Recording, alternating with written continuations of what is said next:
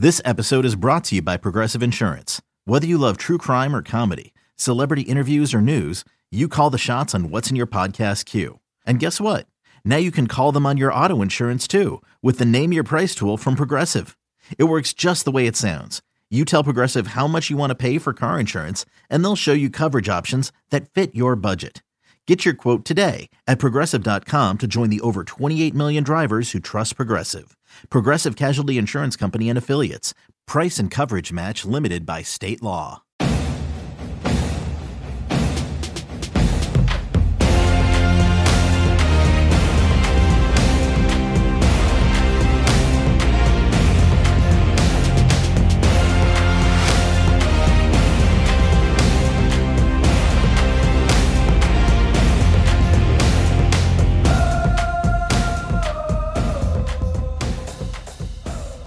Welcome back, everybody, to the latest edition of Behind the Braves, the official podcast of the Atlanta Braves. I'm Ricky Mast from MLB.com, alongside Director of Braves Alumni Relations, Greg McMichael. Greg, as we are sitting here taping this, we're just a couple hours short of first pitch of the 2019 All-Star Game. We have two starters in the lineup, with Freddie, who I think is batting third, and Acuna, who I believe is ninth in the lineup. And then maybe, hopefully, we'll get to see Mike Soroka go out there and pitch an inning. But either way, we're well represented there. Snit's on the coaching staff, which is just so cool. It's really cool. I was looking at the red carpet pictures and footage, and he and his wife Ronnie are there, and you can just tell they look like they're just having a blast, which is so cool that Snit gets to be there as well. So the Braves and Braves country are very well represented at the All-Star Game. In honor of the All-Star Game, what better way to honor that than to have a former Braves All-Star and two-time All-Star Bruce Benedict. I will admit, other than kind of having seen some of the numbers and the baseball cards back in the day, he was a little bit before my time. I didn't know much about him, and what a thrill it was to get to have a conversation and listen to him tell some stories for a little bit. Tell us a little bit about your relationship with Bruce. Bruce is great. I've known Bruce a long time, obviously being a former Brave, and then actually he was a coach of mine with the New York Mets, so that's where I really got to know him. What was he? He was bullpen coach? Yeah, bench coach. Bench coach, yeah, for Bobby Valentine with the Mets. When I got traded up there in '97, he was there, and of course I got to know him. And but just one of those guys. There's a couple alumni that can tell stories like nobody else. I mean, there's the Daryl Chaney and Bruce and David Justice. There's guys that they love telling stories, and Bruce is one of those guys. I can sit and listen. We were sitting up in my office for about an hour, and he were just going from one to the other, and it's just a lot of fun. And I think the fans are going to really enjoy the podcast today because Bruce is a wealth of knowledge. Like I said, he's been a scout, he's been a player, he's been a coach. He's just been around the game a long time, and really has a really cool perspective on it. And I love talking to him about his experiences, and of course something about being catchers. There's always a relationship between a pitcher and a catcher, and so we've always hit it off. And so it was good to him to join us tonight. And then he's here for our All-Star event that we got going on, and he's one of our ambassadors in preparation for our 2021 All-Star Game. Awesome. Well, as Greg said, you're going to enjoy hearing from Bruce Benedict. I know I certainly did. I came away from this interview wishing that we had another couple hours to go with him, so hopefully we can definitely have him on again in the future. And I should probably say a little bit about Bruce. I mean, because two-time All-Star we mentioned. Two-time All-Star, 12-year, and he played his whole career with us. So, and he caught 5 Hall of Famers, about 982 games he caught, and he is scouting now for the White Sox, in which he does reference. But one thing that's interesting that we didn't really have a chance to get into, maybe sometime in the future, but he's a Division I and II college basketball referee. Oh, and gosh, I know we meant to get into that. I know, we just ran out of time. Yeah, so that's a whole different subject, talking to him about basketball. But he is just, he's a good athlete, and he's been doing that for years. So I think he's getting ready to retire here in the next couple of years, being a referee. But he's been doing that a while. But real interesting character. So I just wanted to say that before we got into the podcast. Without further ado, here he is, former Braves All-Star Bruce Benedict.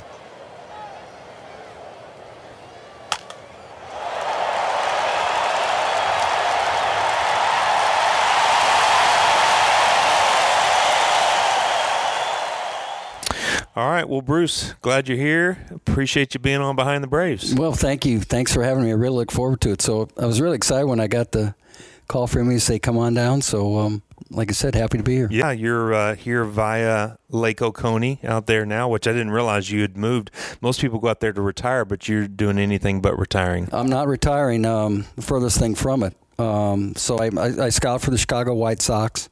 This is my 6th year with them.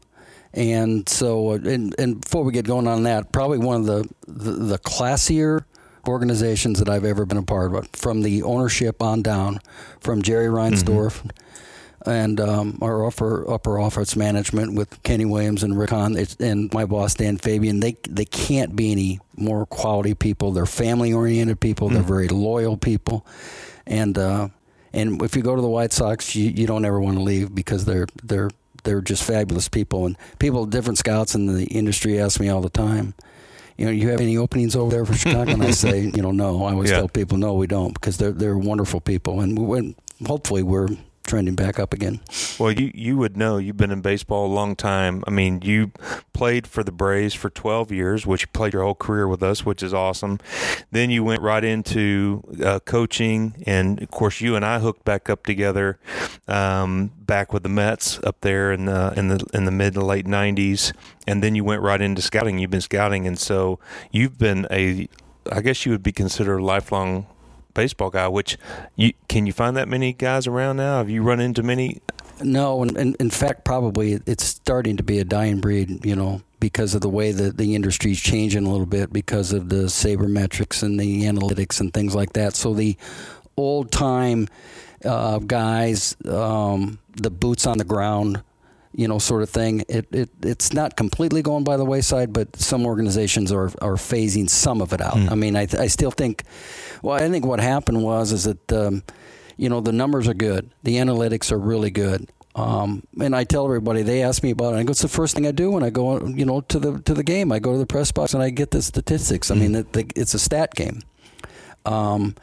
And so then I think through Moneyball, we shifted pretty far one way. And then I thought, people were thinking, maybe we've gone a little bit too far. Now it's coming back to the center. And I think a lot of organizations, if they're smart, they use both. They have people that go and look at players, that evaluate players, their instincts and their attitudes, things like that, how they play the game, and then they have the numbers to back up, and so it works together. Yeah, and I really want to get into that at some point because I know you have a unique perspective by being in the game at doing many different jobs, but I do want to just mention that, in the podcast, we're really talking about, this is All-Star Week for us. We're going to watch the All-Star game tonight. We got to see Acuna and some really fun, entertaining home run derby last night, which I know we talked about a little bit earlier. And this is we're kicking off kind of All-Star Week here at the Braves Stadium. We're doing a big event tonight. We're actually going to watch the game on the field while we're having dinner. We brought some All-Stars in. We've got Dan Ugley here tonight, Andrew Jones. Bruce is a 2-time All-Star. We've got him coming, Mark Wohlers. So we're going to have a great time. We're going to do some Q&A and stuff with Chris Domino later on tonight. So I really want to mention that because Bruce is going to be one of our All-Star ambassadors. He helped us kick it off with the press conference that we had when we announced that we got the 2021 All-Star Game. And so tonight he's back here with us to kind of be a part of one of our All-Star events. So I did want to say that, but and I wanted to get in about your career a little bit because you have some great All-Star stories. Being at 2 of them, you of course played back in the 80s and some of the 70s and 80s, and so your generation of guys, and Ricky and I have talked about this. Ricky is kind of more, when he was really into the Braves, was kind of, he's into the Braves now because he works with us, but his guys are like in the mid 2000s. Oh, okay. And mine was kind of your era because I was growing up and watching Pascual Perez and Bob Horner and yourself and Gary Matthews and all that kind of stuff. So we talk about that kind of stuff too. So anyway, I thought that was worth mentioning. That's why we're here. We're having you on the podcast today. Absolutely. And I know one thing I wanted to ask in terms of the scouting that you do now, and you kind of touched on it there with the analytics. I mean, one thing that struck me, we interviewed Brian McCann the day that he signed to come back to Atlanta, and we talked to him. One thing that kind of struck me was, also as a catcher like yourself, his investment, probably from his time in Houston, his investment in the analytics and kind of the way the game has evolved and how he's evolved with it. I mean, was that a difficult thing for you at all to kind of evolve from the way it was when you were playing to being a scout now? No, not really, because you had to get on board with it, because that's the way the industry was going, and say, this is what we're doing now, and this is how we gather our information. And like I said, a lot of organizations now just pair the two. They have scouts out there looking at players. They file their reports. Like I said, the White Sox called boots on the ground. They like to have people in the stands watching players. The old-timers will say, and there's some merit to it. There's some merit to it, and Greg was very good. There are two boxes at the top of the page. At the end of the day, he can play or he can't. And there are numbers that either back that up or they don't back that up. And that's what scouts do. So I go and look at a player. I scout our entire organization for the White Sox. I see our whole organization play twice. First half, second half, 10-game stretches where you see the starters twice. If you see a reliever 3 or 4 times, you get probably 30 or 40 at-bats. And then, I'm confident enough in my ability that I can make a determination whether I think this kid's got a chance to play at a high level or not. And then, when you scout, when you go to AAA, they're mostly like emergency players now, guys that can come up for a short period of time. They got the merry-go-round going. They get the merry-go-round going. For me, I think AA is where the players are at now. Those are where a lot of prospects are, and if you can succeed in AA, you've got a real shot. And then as you go down the ladder a little bit, I tell younger scouts, we have a lot of younger scouts now in the stands. A lot of scouts don't have white hair in their head like I do. And I'd say once you start, the lower you go, the more you lower your expectations of the player, especially in low A ball or rookie ball. These players had long college seasons. They're just coming out, and they've signed and they've joined these clubs. They've had long seasons already. And one of the things that they have to adjust to right away is they play the game, and then they'll say, we got another one of those tomorrow? I go, yeah, we'll play tomorrow. And then there's one after that, and there's one after that, and there's one after that. I mean, so they have to learn how to get themselves ready to play, make their adjustments, take care of themselves, live on their own. Some of these players, have been in these college programs, and they're pretty much catered to. And then all of a sudden you get in pro ball, and you're not making that kind of money, and you've got to pair up with somebody and find your way, through it to handle it, and then with playing every day. And so it can be difficult. So that's why I said you lower your expectations. How and why this kid got drafted. What are his tools? What did he show the amateur scout that he might be able to play in the big leagues, one day? So we try to identify that as early as we can. Yeah, I love talking with the guys like yourself that have been in the game, because you've seen thousands of games. You caught 982 games in the big leagues, so that's just amazing. So as I'm including the minor leagues, I don't know how long you played in the minor leagues. I didn't even look that up. But between that and coaching, scout, so it doesn't take. I wouldn't imagine. You can look at somebody just like I can evaluate a pitcher. I feel like I don't need the stats to do that. It may confirm a hunch, right? But it is amazing to think when we were coming back through the minor leagues and what our expectations were as players, and kind of going through that process. And now you're on the other end of it, and you're thinking, okay, what is this kid thinking? How do I project him? Because it's much more than just what his numbers. I mean, you're reading between the ears, you're reading the heart, you're reading his skills, and then you're seeing how is he going to stay healthy, compete, all that kind of stuff. There's a real art to that, and you've been doing that a long time. Do you feel like you're better at it now than when you first started? I told some of this a couple of years ago. I wish before I managed, because I managed 3 years, I managed at Braves, Rookie, and Danville, and then Greenville for a couple of years in AA. I wish I would have scouted before I managed. That would have really helped me understand the player development, what they're going through. I just wished I could have scouted 3 or 4 or 5 years and then got back into the player development side. I think that would have helped me a lot and become a better manager, because, now I can look at a player and, with your baseball experience, you can break down a player a little bit. But when you watch them play live, you see their instincts, you see their heart, you see how they react when they're going well. How do they react when they're not going so well? How are they in the clubhouse? How do they go about their business during, batting practice? For hitters, do they hit good pitching? or they struggle to hit good pitching and feast off guys that are having bad nights. Or pitchers, same thing. Do they swing and miss his fastball? Can he repeat his delivery? Can he repeat quality back-to-back strikes? Numbers show the end of it. Some of the scouts will say, well, the Major League Baseball scouts, they tell you what a player is going to do, and then the analytics tell you what he's done. Then they add it all up. So the scout can tell you, hey, this is what this player's probably going to do, and then the stats bear that out. So, like I said, that's why there's a marriage there between the two of them. And I like going and look at a player. And I think the perfect time for me would be like 5 or 6 days. I can look at him and say, he may not be playing very well right now, but I mean, he can run. He's got arm strength. He's got instinct. He gets the bat through the zone. He hits the ball the other way. He hits good pitching. He hits bad pitching. I mean, so for about 5 games or so, I can kind of look at a player and say, this guy's got a pretty. I can remember when I first started out for the White Sox. I was in Double-A, and like the Knoxville Smokies. I think it was the Knoxville Smokies. They had the Blue Jays. That's where I'm from, Knoxville. It was the Knoxville Jays. Okay, well, they were the White Sox at one point. Right, they were the White Sox. Now they're the Smokies. Who were the Cubs? Who's the Cubs in Double-A? That's Knoxville, yeah. Yeah, and so they had a third baseman, and I watched him play for about 3 games, and I called in right away and I said, man, they got a player here that you cannot believe. I thought, man, I found this guy can really diamond in the rough. Diamond in the rough or whatever. It's Chris Bryant. Oh, okay. They knew. They sent back, text, thanks, Captain Obvious. Everybody in the industry knows this guy can play, and you're finally getting on board with it. I watched him play like 3 or 4 days. I said, this guy's really something. So kind of missed him on the draft. Oh my goodness! And so you'll run into guys like that. And the Braves had a few in the minor leagues where you go and watch them play, and you go, Acuna, in the minor leagues, and you watch them play for a little bit and go, these players are going to impact the game at the big league level.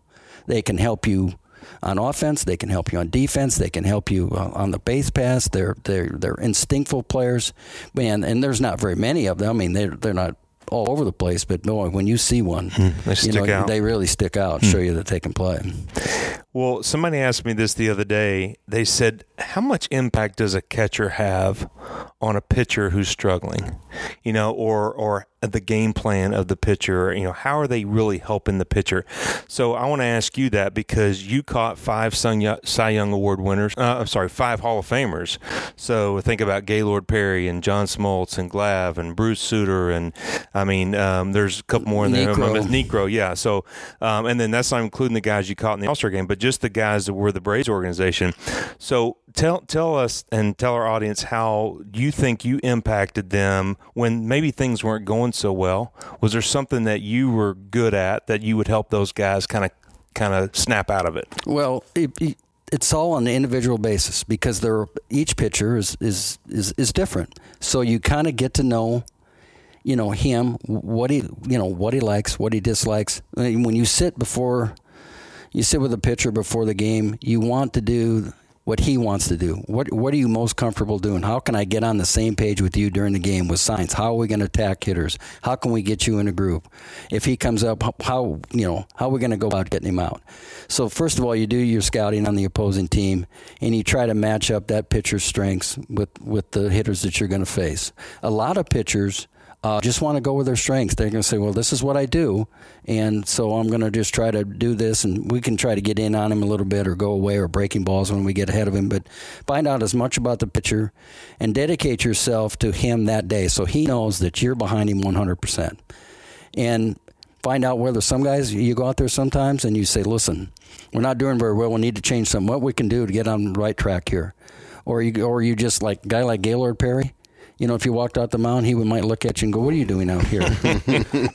Why don't you get back there and sit down and I'll take care of it. Some guys are just like that. So you know what you're working with, who you're dealing with, and sometimes you go out there and you just say, man, we're doing great. We're just keep what we're doing. I'm not going to stay out here real long. Just give you a little breather. You've had to cover first base, catch your breath. So-and-so's coming up. Remember how we're going to attack him, right? Just get him kind of back in there and kind of get him back focused. But, very rarely do you go out there, and I think those days are gone when you go out there and scream at somebody. I mean, I remember talking to Brian Snicker the other day, who is a very, very good friend of mine. Our families are close.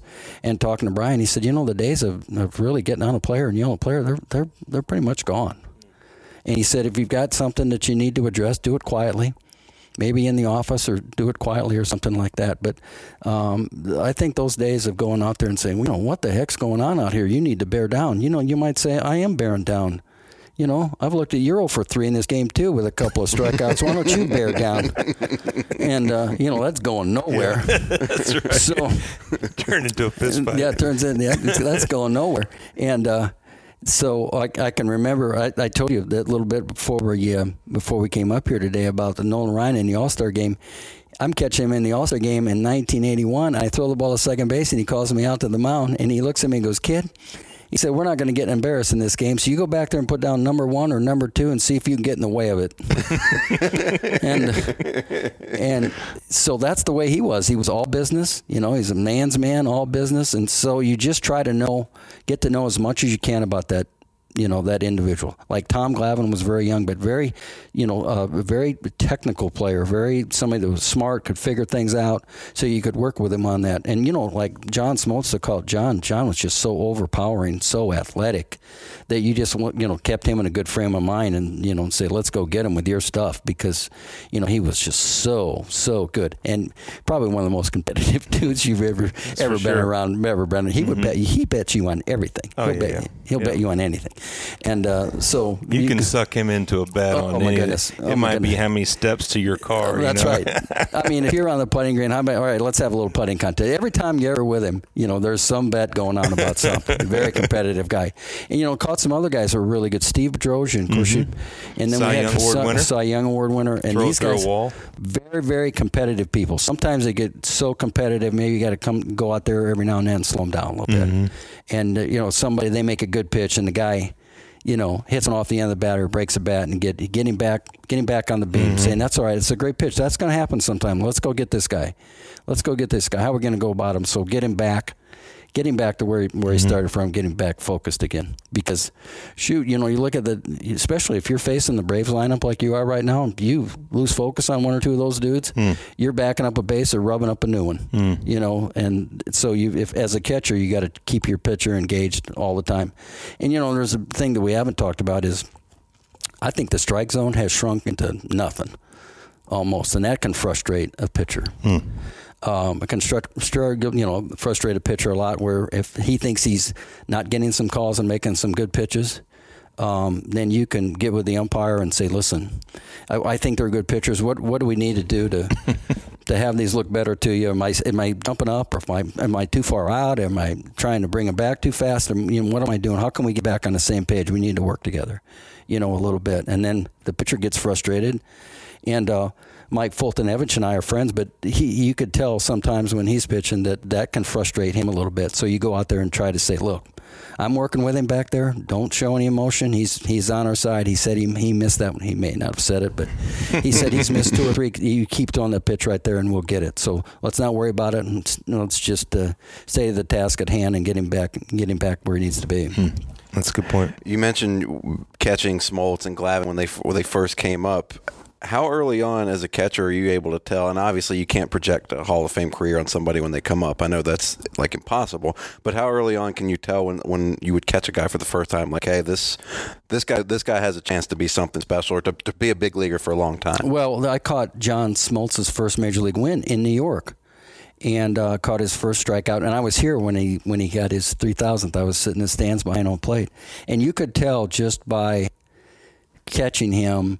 And, at the end of the game, I think Bobby Cox was our general manager, whatever, and went in and said, he's going to be something special. Just the way he went about his business, the way he competed, the stuff that he had, how he used it, and wasn't afraid.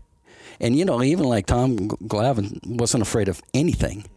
And just they compete so well. They know what they have. They know how to use it. and they know how to apply what they have to the hitter, and they read hitters, and they read the line. How about Greg Maddux being able to figure all that out? He knew exactly how he was going to pitch somebody, where he was going to pitch, every sequence. So as part of a catcher is to get on that same page so he doesn't have to shake to every pitch. So he can just look in and go, this is what we're doing. They stay in a groove. They stay confident. Hey, he's with me. You know, same thing, too. How about throwing somebody out every now and then or block a tough pitch in the dirt? And then you say, hey, I can throw my breaking ball down in the dirt if I need to, and he's going to block it for me. Yeah. Or if somebody gets on, a fast runner. Now, it's a little bit of a lost art now because I can remember, back when I played a little bit, I think it was the Houston Astros, and 7 of their 9 players in their starting lineup had 20 or more stolen bases, which you will never see that, never see that again. And there were teams back then that ran all the time. St. Louis Cardinals, yeah. Montreal Expos with Dawson and Raines and Rodney Scott and, all those guys. They just get on the bases and start going. So that was a big thing back then, is to control the running game. It's not so much of a factor anymore. But, that's where you can do your part, too, help your pitcher out. Sure. Well, I think about the play the other night. Luke Jackson came in, threw every pitch that he needed to throw, right, and he ended up being bases loaded, no outs. No way. I mean, I'm sitting there with my wife. I'm watching the game. I said, all right, Luke, pop this guy up. He was a bunt. The guy's trying to bunt. He pops him up, and it goes over his head and lands right behind the mound. And I'm thinking, no, not that kind of pop up. But then a guy hits a line drive, and Charlie Culberson comes up, makes a line drive catch, throws him out the plate. BMAC makes a good tag. I mean, that changes the dynamic of that whole inning, even though pitcher made all the right pitches, and they were like a little dribbler here and a 50 hopper through the hole here and a blooper there, and then all of a sudden you make a great defensive play. Your catcher holds on to the ball and makes a great tag. I mean, those just really change. As a pitcher, that kind of takes a bad situation, and man, it just kind of gives you a breath of fresh air and helps you to finish up strong. Because he's out there. The pitcher was Jackson, right? He's out there thinking, I didn't do anything to deserve this. I made a great pitch, and the guy's got an infield signal, and then a 22 hopper, and then the bunt over my head. What's going on here? Yeah, that's right. So when we talk about that's when the catcher goes on and says, hey, your stuff's good. Your stuff's good. Get him to hit it on the ground somewhere. Make your pitches right here. We're going to get out of this, and just tell him that this isn't your fault. It's not gloom and doom. And they did. They hit it to the right guy, and Charlie's been big for the Braves all year and makes a nice play, and BMAC makes a nice play at the plate. And then the next guy probably wasn't his best slider, but he tries to hit it 4 miles instead of 2 miles, and he hits it to center field, and you're out of it. Well, they're lucky to run out. I mean, they had gotten every that's right. 4 balls in a row. Yeah, they're lucky to run out there right there. But hey, I want to just give a shout out to one of your former teammates who's not doing very well. Just had surgery. That was Adrian Devine. Really? So Adrian's been battling cancer and just had another surgery. I think it went well, but I saw some pictures, and we've been emailing back and forth, and I know you used to catch him. Right. So maybe our audience doesn't know as much about Adrian, but he played back when you did. And tell us a little bit about him as a pitcher. Well, he was what I remember of Adrian, it was real tall guy, had heavy sinker. I think it was sinker slider guy, and that ball, he could break in a mitt in about, half an inning. You just get it out of the box, and before that inning's over, that thing's ready to go. So really compete, sinker slider guy, and sat with him in the bullpen quite a bit, and he had a great sense of humor. I remember when you're sitting in the bullpen, you find out a lot about guys because there's a lot of downtime there. And so there are jokes. You can tell who can tell a good joke and who can't, and whatever. And there's the guy's sense of humor and guys that are serious and guys that are not. So Adrian was always good for a good story, whenever a good sense of humor. So certainly we wish him the best. Yeah, and hope the and best he was for him. hope the best for him. And he was a great teammate. Well, let's talk about some of your character teammates that you had. I know Ricky wants to know. Talk a little bit about maybe one of those guys. What's Pasquale's nickname? It was Pito. Pito. Yeah, yeah. I mean, one of the funniest stories I ever heard about Pasquale was that he was just very, very animated, as you know, and but he had this thing of he always kept this knife, he always kept this knife in his locker, and he liked to sneak up behind you and hold that knife, up against you and say, "Look, if you're gonna, if you don't, behave, I'm gonna, cut you or whatever." Well, he did it to Bruce Sutter one time. Gosh. So one day, I get to the clubhouse one day, and Sutter's sitting there and he goes, "Benny, watch this. Watch what we're gonna do here."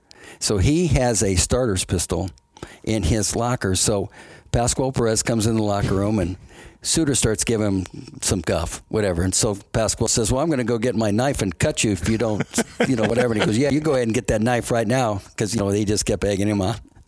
And so pretty soon Pascual goes to the end of the locker room, he starts coming down the locker room with his knife, to laugh, and he says, I'm going to cut you with it. And Suter had his back to him and turns around and aims that starter's pistol at him and fires off about 3 rounds. Oh, my God. 3 rounds right at him. He tipped over every laundry basket in the locker room, tipped over every chair. He ran out in the old Brave Stadium. He ran out into the tunnel and down, out of the stadium, and we didn't see him for like 2 days. He wasn't supposed to pitch, but he was so afraid to come back. We didn't see him for 2 days. They finally kept calling him, and he said it just scared him to death. That big beard. Yeah, that big head. So he went pop, pop, pop, and then that was about it. Like I said, he finally showed up about 3 days later. When we called all these years, we thought it was that he got lost on 285. It turns out he was just avoiding. He did. He said, I just never saw the sign to the ballpark. And even today there isn't one. Yeah, that's right. That's right. They're like I said, SunTrust now they've got a sign up, but back then, if you're going around 285, there was never a sign that said, Atlanta Fulton County Stadium, 8.5 miles that way. They just didn't have it. So, back then, and I still today, and all over the country, and even out of the country, WTBS did more for us and the Superstation and for our players, and then I still have people come up today and say, we grew up watching the Braves play every single night, good, bad, or indifferent. And we pretty much played the same 8 guys, all the time. And people around the country got to really get to know them, got to root for them.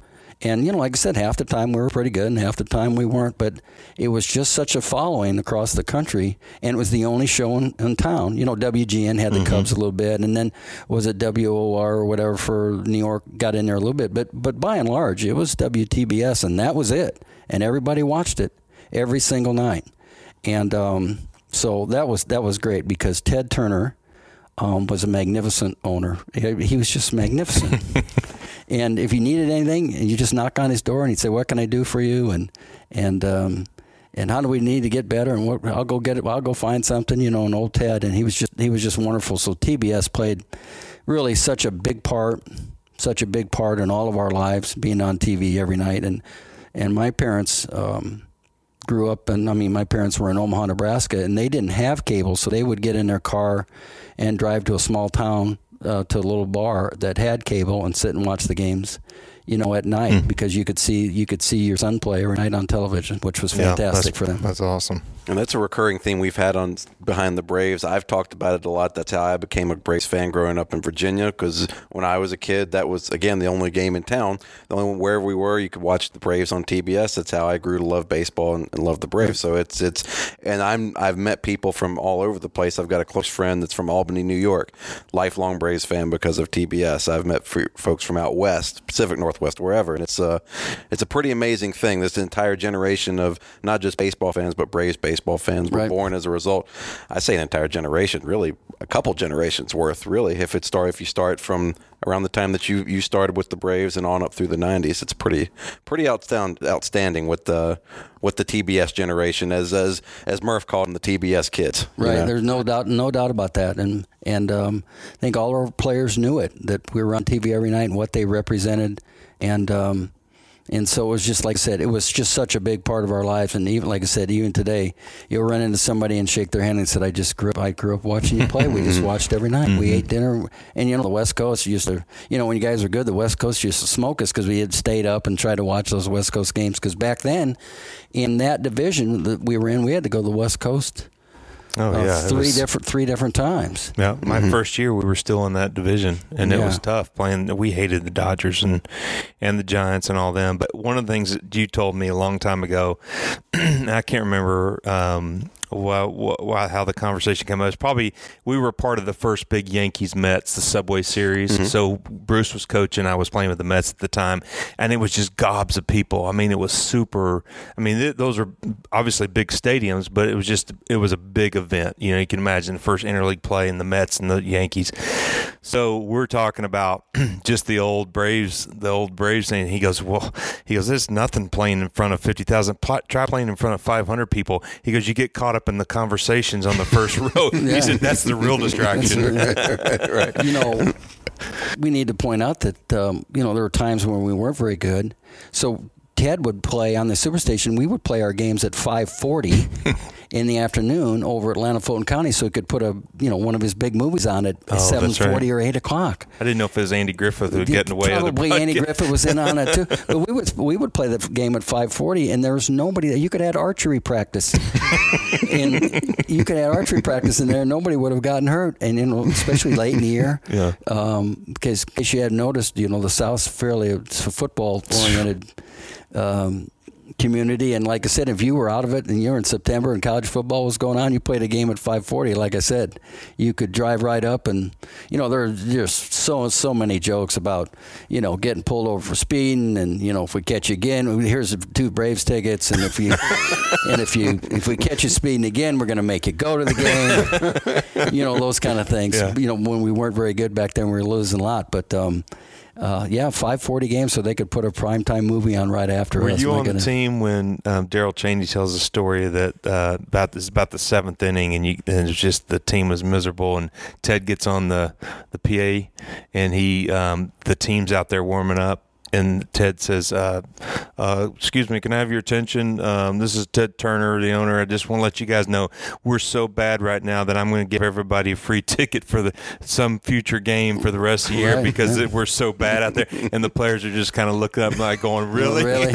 We're that bad? Were you out there then? I wasn't out there yet, but I remember that. When Ted even went and managed that one day, and I think it was Pittsburgh. Still did the ostrich races. Oh, my goodness. And he would chase foul balls in the stands, with everybody. And he would, he'd sit in that little box there, and then every now and then he would he would crawl over to the thing and stick his head over the thing and ask who had the tobacco. Anybody got any Red Man? Anybody got any so-and-so? And he would chase foul ball. He's just kind of like, just chase one of the guys. Time. And wish we could have allowed. Or was he trying to save money? Save money, I don't know. But I guess we could have, I wish we would have been better, more than we were just for him because of what he put into it and how good a guy that he was and what an owner to play for. He was really, really something. I don't know if it was Tug McGraw or if it was the Matt Hungarian Hrabosky, but supposedly somebody challenged Ted to pushing the ball from home plate to one was going to go to first, one was going to go to third, and they had to push it with their nose. And I think he made the cover of Sports Illustrated with blood dripping down his face because he skinned it up. But they bet him, and then I think it might have been McGraw just stopped after about 5 feet and just stood up and was smiling. And watching Ted was so competitive, watched him push that ball all the way to first base to beat him in that contest. And then he came up and he had blood all down his face, and I think he ended up being on the cover of Sports Illustrated. But that happened during that time. I think, I remember that. Ted was so gracious, and then he was in the America's Cup, the yacht races. Sure. And then he won it one year, and I think the next time they had it, I don't think that he had a boat in it, but he wanted everybody to go. So he invited everybody on the Braves. I think there are only 4 players that went, some little front office people. He charters a plane, and we fly up. I believe it was in Newport, Rhode Island. We fly up there and go to the America's Cup. It's one of the neatest things. He charters a boat. And we get all on this boat, and it's all catered, and people are walking around handing stuff. So we watch the America's Cup races, and I wish more people would have taken part of that because it was really, really a unique experience to watch those boats do that. Wow. And, Ted was just in his glory up there, and he was, he was behind the wheel, and he watched this. And then he made us all do that stuff, the tacking. With really? Yeah, he made us all do that. Very tiring. You can do it for about 5 seconds, and you go, I'm done with that. But that was, that's just the kind of guy that he was, and wanted everybody to be a part of his racing, and I guess we were a little bit, and so I really enjoyed doing that. It was a lot of fun. That's cool. Is there, and I want to be respectful of your time, we can't thank you enough for being with us. Is there one thing that you look back on from your playing career that you're most proud of? Could it be a moment or just a general theme, but the one thing you think about that, like, man, that's if I could only pick one thing for my career, that's it. Well, there are a couple of things. I think that there are 3, 4. I think when you get your first major league hit, I think that it's a culmination of a lot of things in your life. I got my first major league hit, my first time at bat. on the first pitch. I was in St. Louis on my birthday. Wow. That's amazing. Made your debut, 23rd birthday? Yeah, is that right? 23rd birthday. So I was sitting down in a bullpen, and they said, hey, Benedict's going to be the fourth hitter. And so I run down there, and the first two guys making out. And it might have been Darrell Chaney that was up before me anyway. He walks or gets a hit, so I get to bat on my birthday. So I got a hit on the first pitch that I saw on my first day in the big league. Who was pitching, you remember? A right-handed pitcher for the Cardinals named Tom Bruno. He was pitching, and Ted Simmons was catching for the. Of course, it was like 7-2 or 8-2, and there was 2 outs and a man on first, so we just threw a fastball in there. And, I swung with my eyes closed. I think the bat went in about 40 different pieces, and it bleeped into left field. And then I started the next night and got a hit. My first time up, I swung and hit a swinging bunt down third, so I'm standing on first base, 2 for 2. I'm hitting 2,000. I looked, I said, this is nothing. I mean, I don't know what's the matter. So, that's a big moment for you. And then, of course, when we won the division in 82 was great. And that was a lot of fun for us. And we started the season, we won 13 in a row. And that was set really the town on its ear. There were thousands of people at the airport when we get back from these trips. And then the All-Star games are fantastic. Well, we talked to Horner. We had Horner on a few weeks ago. Bob was in town, and we talked about that documentary that they did, The Long Road to October or whatever, and they showed the people at the airport, which that brings back good memories for me back in the 90s when we were going on our World Series run and stuff, and people would show up at the airport. That is definitely an interesting experience. That's a lot of fun. We would be pulling in on our charter, and they'd say, we got to wait here a minute. There are thousands of people in the concourse waiting for you guys, you're kidding. I mean, we just couldn't believe what was happening to us. So that 82 season was a great team. So much fun. So much fun. Yeah, really started becoming America's team as Ted had built it then. That's right. Yeah, it was absolutely so much fun to be a part of.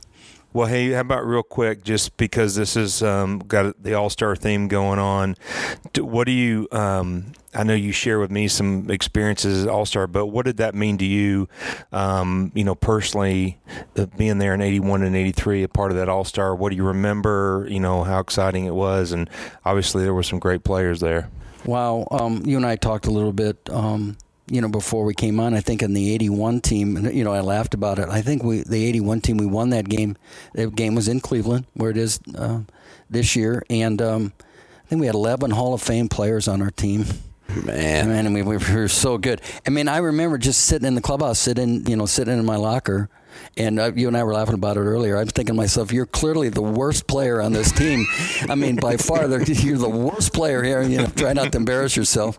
And because when you have Carlton and Schmidt and Pete Rose and Suter and Nolan Ryan, and you just start looking around, and it's not hard. It's really hard not to. And the game was in Cleveland, and they had like 78,000 people at the game, and you caught yourself just looking around, going, "Oh my goodness, what's going on here?" And I told Greg that I faced the Cy Young Award winner that year, Dave Stieb, and I think I have the major league record for striking out the fastest of any hitter, maybe in All-Star game history, because he was just almost untouchable. He couldn't do anything, and I was scared to death.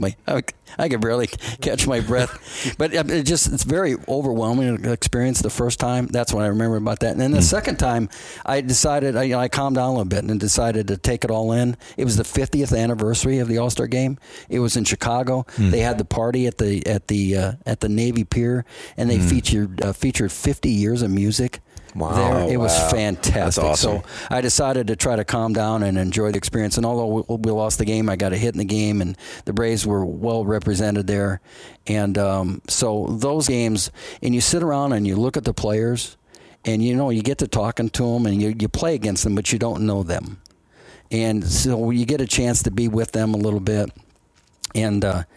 And so it's just a magnificent experience to be a part of. And even though the first one, as we talked about, one very glamorous, was in Cleveland, was after the strike season. I think the hotel was the Holiday Inn, because they couldn't get anything. And now they're taking them down the street in Rolls Royces and red carpets and doing things like that. But we didn't know any better. And, when we get to the game, and one thing that really stuck out to me, I'd never even realized it before, when you go into the locker room, before the game, there would be 30 feet of picnic tables, and the picnic tables would be full of baseballs, and you had to sign every one of them. It would take you 3 to 4 hours to sign and then you'd get one of them, but you couldn't recognize your name on it, when you got it, because you were signing for like 4 hours. You go, I guess that's my signature, because they were, giving them to everybody. Do it? Would everybody did it. Yeah, everybody we did. it. I remember that in the World Series. We had to do that. You have to sign the balls. Yeah, that's cool. And so that it's just overwhelming when you see that many good players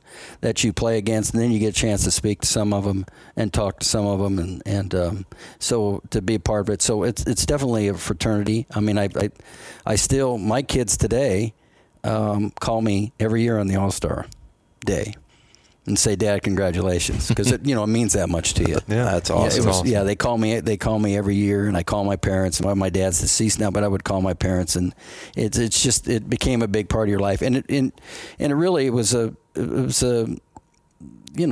success story, for me. To be able to play and be a part of it, something to always remember. Good deal. Well, thanks so much for being here with us. Gosh, good I really catching up. Yeah, I really enjoyed it. Anytime, thanks. Thank you, Bruce. You're welcome.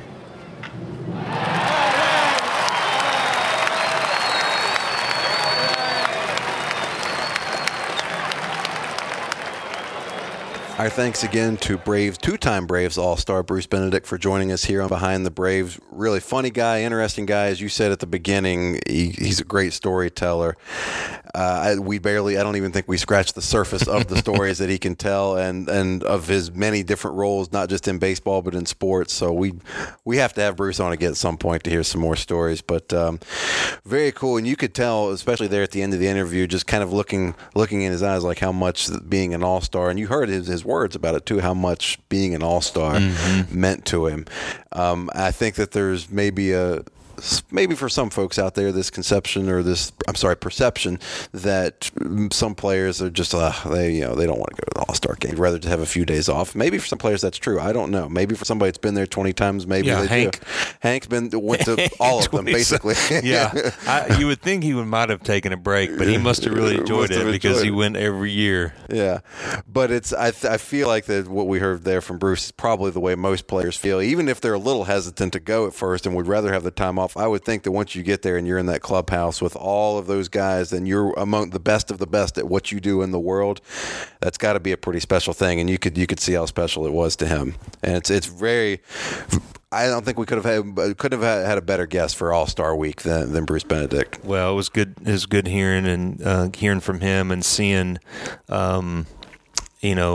seeing him here today, because that's something about just a catcher's perspective. Those guys are like the captains out on the team, seeing their perspective on the field and talking about pitching and then reliving some of the stories. We don't always get to hear that here in Atlanta. A lot of times, some of those old stories of the Braves back in the 70s and 80s. We don't get to hear those as much because, let's face it, the team now is so exciting that it kind of gets, and then before that, we heard a lot about the 90s because we had those 14 straight years. So I think sometimes the 70s and 80s teams get lost a little bit. So I love having the guys on who played during that time and can share with our audience just, the characters and some of the things that happen. And then, you might want to go back and research it and you find out about that. But we do have a great base of alumni here in Atlanta from all from the 60s, the 70s, 80s, the 90s, 2000s. So I really like for our fans to hear all those guys and try to get a good mix of here behind the Braves, because that is obviously a part of our history. Yeah, and if you're relatively new to Behind the Braves, go back and listen to Rico Carty, who's 60s and 70s. Go back and listen to Bob Horner, we had on about a month ago now. He talks about Dale Murphy. We've tried to do a pretty good job, and I think we have done a pretty good job closing in on a year of this podcast of representing all eras of Braves baseball. Yeah.